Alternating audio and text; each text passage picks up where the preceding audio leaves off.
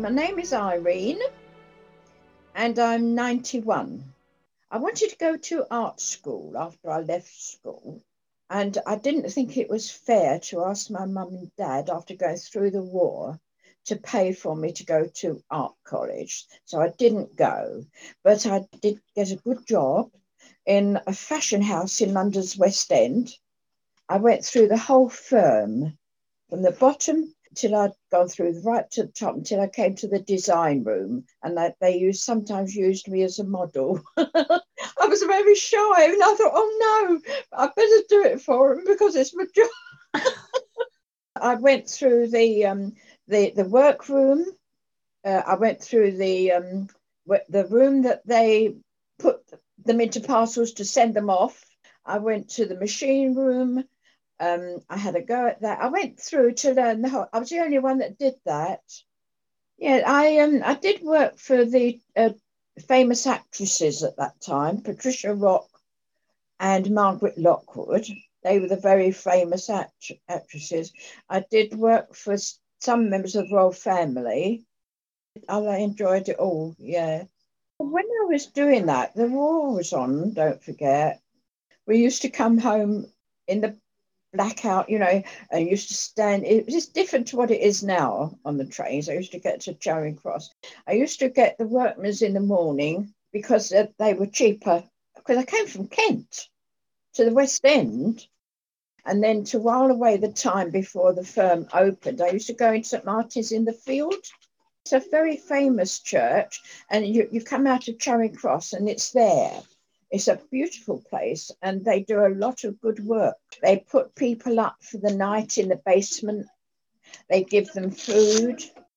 So I used to go in there, sit in there, and sometimes there would still be people asleep in no homes on the pews. I knew why they were there, and then I used to gradually walk up to the West End to go to work. I still went there, and then I left when I had my first baby. It was sad in a way, but I loved being at home with the baby. I loved things like that. My dad was very quiet, and we were told when we were growing up we weren't allowed to say where my father was. I do know now some of what he was doing. He was